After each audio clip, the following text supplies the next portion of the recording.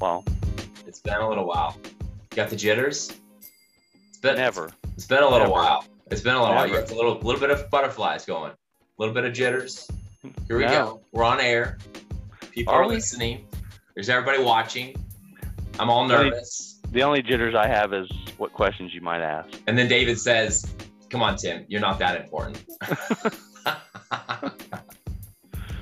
All right, here we go. In 3, 2, 1. Welcome back, everybody, to the Energy for Sales podcast, where we believe if you're not having fun in sales, you may be doing something wrong. David? That's right, Tim. You know it all too well. And everyone who was at the summit knows it. In addition to that, if you're not having fun at everything, you're doing something wrong. Sales in particular, your careers, your profession, your family, your friends.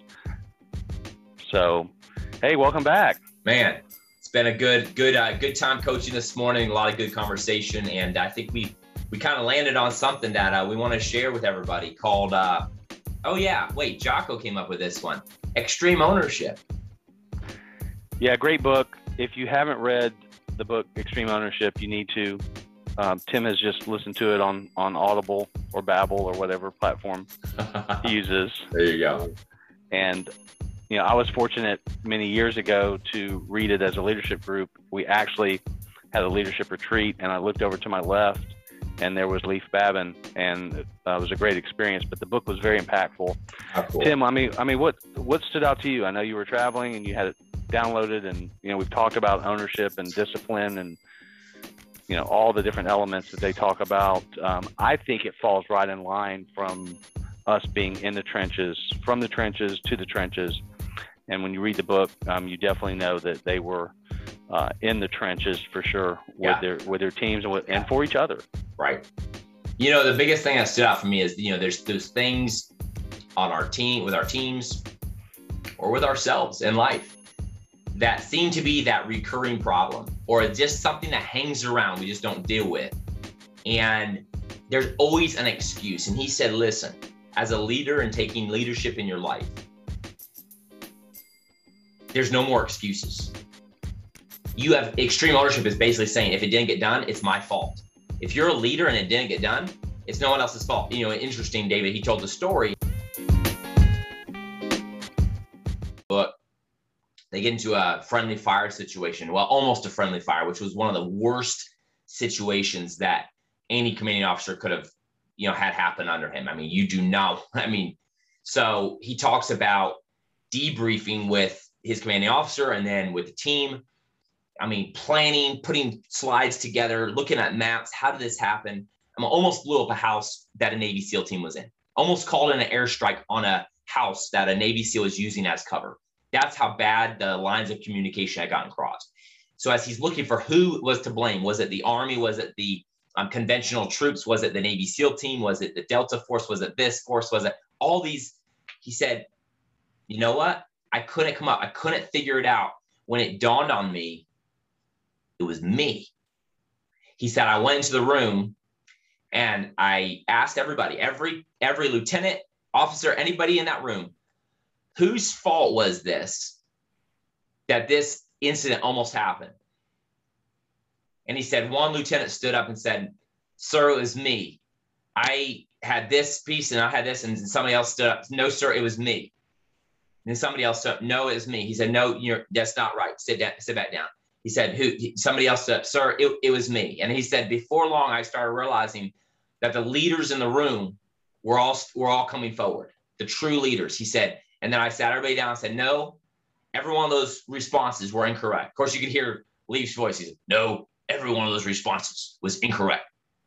The person at fault for this today is me. He said, when I took that, I checked my ego. It was not about anybody else except it was about me. I had not communicated with somebody, whatever, blah, blah, blah. He said it empowered everybody to start contributing to how we never allow this to happen again, how we move forward. So I think for me, David, as a leader, as a sales leader, if somebody's not putting the data in the CRM, if somebody's not making their outbound calls, If somebody's not on my sales gym call on Tuesday and Thursday that I have open to my team, if they're not there, it's not their fault. It's me. What am I going to do? What conversation am I going to have? What difficult conversation? It's on me. No more excuses. And dude, I was fired up. I was actually going to interview you this morning because you read it 5 years ago, and I've seen you put these principles in. So what does extreme ownership mean to you? Well, I think at its core, it's how we do take ownership of everything in our life. And it's easy, to point fingers at other people. Corporately, it's easy to do that as well. If you're looking for constant improvement, if you're looking for, continual evolution, as you know, Tim, my one-word personal mantra for this year is acceleration. That encompasses a lot of different things, but it's about being personally responsible for those around you. Now, in the story, though, and I believe from memory, these buildings look very similar, and they had just on their mapping and had zoned in on the wrong building. Fortunately, catastrophe didn't happen.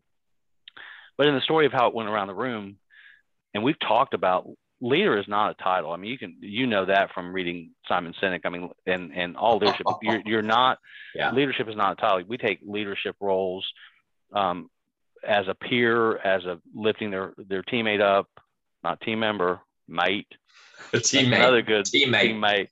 And so, if you create that safe zone for your people, we talk about that all the time. We talk about in the past when we were together, how making a mistake and learning from it and naming it can be powerful. Though the personal ownership, being okay with saying, yep, I failed, I won't do it again, or let's dissect it, and dissect it not from a blame game, dissecting it from ensuring that this doesn't happen. How can we bring our teams up to speed faster and different so that this isn't a gray area? You had talked about a couple of the points in the book that were impactful to you. Discipline's at the core, personal discipline, personal responsibility. Great book. Everyone needs to read it if you haven't. Yeah. I need to go find mine and look back at the notes. You got it. Before you take extreme ownership anywhere else, it starts with me. It starts with what my beliefs are for myself. And am I setting my standards high, or am I just accepting the status quo? It's easy to get by. You could get by very easily and do well for yourself in today's standards by just doing the status quo. I mean, do what your sales leader asks of you, and you're probably going to be ahead of the game because many don't. But is that all you want? Isn't there more? Could you lead more? Could you do better? Have you done your best? Somebody said better your best. Every day, did you do your best? Now, can you better your best? And that's where I want to go, David. First, I think for this year was stretch. You brought the word. I'm asking myself next year, how can I become a better leader? I think it's going to be evolve. I think, David, you coached me this morning and encouraged me. I think it's going to be evolve. Got to evolve myself. Here we are mid-October, and we're already discussing what our years are going to be like and what's going to drive us. Acceleration drove me really well for this year. I think that, Tim, part of our conversation before, having discipline and extreme ownership, sometimes that's saying no to things, and we can't be effective and being okay with saying it. Like, I can't do that right now. Because I can't do it at my best. I can't take extreme ownership of it. We all get to points, and you especially, Tim, have a lot going on. Personally, professionally, you're growing, you're crushing it in all areas. We just had the summit, took a little break, which we'll do a podcast about that. Don't take too long a break, because it's easier to just keep doing something than to have to start over. And we've learned that lesson. No rush, no pause. No rush, no pause. So I think part of extreme ownership and discipline is the discipline to really assess what you can do. Now, to your point, Tim, if you're going to do it, you got to do it at your best. And you have to take ownership of that. But taking ownership is also, it's important to assess what what things you can take ownership and communicate those that you really can't at a given moment. Yeah. So being able to say no to something or not right now. Boundaries. And he also said something, and I remember at PE, because physical exercise, PE, you have the PE exercise. So he said it's like this: prioritize and execute. He said, if you're a leader, you will be overwhelmed. There's a lot demanding of you. You will be overwhelmed. He said, relax, look around, make a call. Relax, look around, make a call. And he said, in doing that, when you make the call, you have to first have prioritized and then go execute. So when you look around, you got to prioritize what's the most important thing and then go execute. So in your personal life, say no to things that might not need to be a priority for another quarter. It's not wrong to come back and visit something later, but what do you need to do to move the team forward? It's interesting, David, and he challenged me on this. He said he does not believe a leader can be effective with more than 4 to 6 people. Okay. I'll probably challenge you a little bit on this, because I know they've given you, just your coaching, you're doing so well, they've given you more and more people. He said, so if the leader is not first making other leaders and looking for the people in that team. So say you have a big team, who are you going to start delegating some leadership roles and responsibilities to? Because extreme ownership means, for instance, he gave this example: ineffective and effective. There's only 2 kinds of leaders: ineffective and effective. He said, ineffective leaders will say, I have an open door policy. I was like, wait, I've heard that, and it sounds really good. But in his book, he attacks it, and he says, we're not doing open door policies. He said, think about open door policy. What does that say? It says, I'm available, or we think it does. He said, but everybody on your team knows you're busy. They know this. Let me ask you this. Instead of saying I have an open door policy, ask yourself, how engaged is my team with me? Are they coming to me? He said, chances are they're not. And as a leader, instead of an open door policy, you have to pick up the phone. You have to call them, check in with them, go schedule time on their calendar, sit down, because you want to know how is it going. You want to know where we're going to go. You're planning from instead of putting your plan together, you're going to talk to them about your plan so that it creates buy-in and ownership. He totally flipped it around on me, David. I'm like, wow, I've always thought it sounded so good, open door policy. Well, got me there. Debunked. You're absolutely correct. Those dynamic check-ins are super important, and we never think as a leader that we have enough time to do that. But 2 minutes to 5 minutes can make a world of difference in your relationship with your people and their enthusiasm. Again, I'm not a believer that anyone can motivate someone. Leaders merely create an environment where people motivate themselves. And I think that that's a good practice. I've flipped the switch a little bit. I do have what is considered an open door policy. I tell those in huddle, when I have some open time, I used to say, if you need something, come in and I'm available, put some time on my calendar. I flipped the switch a little bit to, hey, if you want to just drive by and spend some time, talk about something, collaborate. I haven't seen a huge upswing of success, but again, with a lot of people, like not just 4 to 6, like 4 times 6 plus a few. Yeah. So, but we have to make that time. We have to make that time. And, again, saying no, but having discipline, personal discipline, professional discipline, and take ownership of your life. It's all up to you. Take ownership of your careers. Look inside. Lean into someone. Have a mentoring, have an accountability relationship like Tim and I have. Hey, that is the glue. So you talking about extreme ownership? That's great. There's times where all of us we're gonna fall down. We're gonna trip up. We're gonna make a mistake. When you have accountability in your life, that is the glue that ties commitment to results. So David, that's exactly right. So if you want to take extreme ownership, get some accountability, look at your life and stop making excuses, prioritize and go execute. Go do something that's going to take your life and start putting it on track in the right direction, or take your life where you're at now and go to the next level. And check your ego, have humility, be humble. Check your ego, man. Dude, this has been so strong. Hey, extreme ownership. When's the last time you looked at your book of business? When's the last time you looked at your pipeline? When did you dig in and say, listen, I've been sitting here waiting and waiting and waiting on this client. I'm hoping and hoping and hoping. Take some extreme ownership and go take it off the table for them. Say, hey, this apparently this isn't a priority for you guys right now. How about we revisit next quarter, next year? Totally fine. I'm moving on. Now, you don't have to say exactly as blunt as I just said it, but get that mindset about you that yes, you don't have time to waste. Extreme ownership over your time. Yes, you do, Tim. Well, go be it's blunt. Just business. Go be blunt, David. I mean, you can be nice, but not blunt.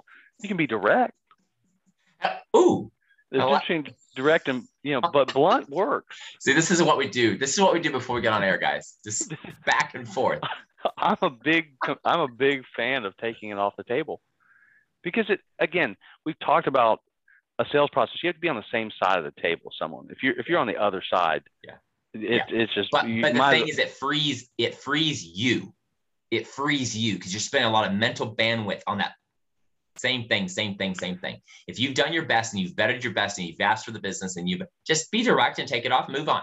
And David, that's the extreme ownership in our pipelines. That's the extreme ownership in our sales. And then extreme ownership, set up some accountability, get on the phone. It's not about you. Like, stop getting so worried about like, oh, I don't know what to say. Like, David, you told me you're not that important, Tim. Stop it. Just stop. Just get on the phone. Be human. Human-centered connection. Somebody just sent me the book in the mail. Human-centered connection. Just get on the phone. You have ways to help them. Take extreme ownership. Pick up the phone and call them. You're trying to craft that perfect email. Take extreme ownership. Just call them instead. Just call. Call the cell phone. Call the leader. Listen, I'm not going to waste your time. I got resources for you. When are we going to move forward? Like, if we took extreme ownership, David, I think we'd impress them. Whatever out of everybody. Or we'd scare some people and probably weren't fits for us anyway. So let's roll. Let's move. Let's get some money. You want to go run? You keep talking about running. You keep shopping for the perfect pair. Go put some running shoes on and go walk today and go jog tomorrow and go run the next day and just run half a mile and then run a mile. You want to exercise? Go exercise. If you want to exercise, you've been saying you want to exercise, you keep saying it. Turn this podcast off right now and go exercise. Or better yet, put your earbuds in, listen to this podcast while you walk. Just take ownership for your life. You're going to better your life and the lives of others by taking extreme ownership. In Lee's case and in Jocko's case, they were saving lives of others because they took extreme ownership. They had to. So read the book. Take extreme ownership. The people around you that you care about need you to take extreme ownership. They do. So, they do. I'm going to go take some extreme ownership of my boys because I hear them rustling in the background. So the troops are up. I think one of the girls rolled in too. Hey, man, great time this morning, Tim. Hey, listen, share, lean in, learn, take ownership of your life. Send us your feedback. What do you think about extreme ownership? See you guys.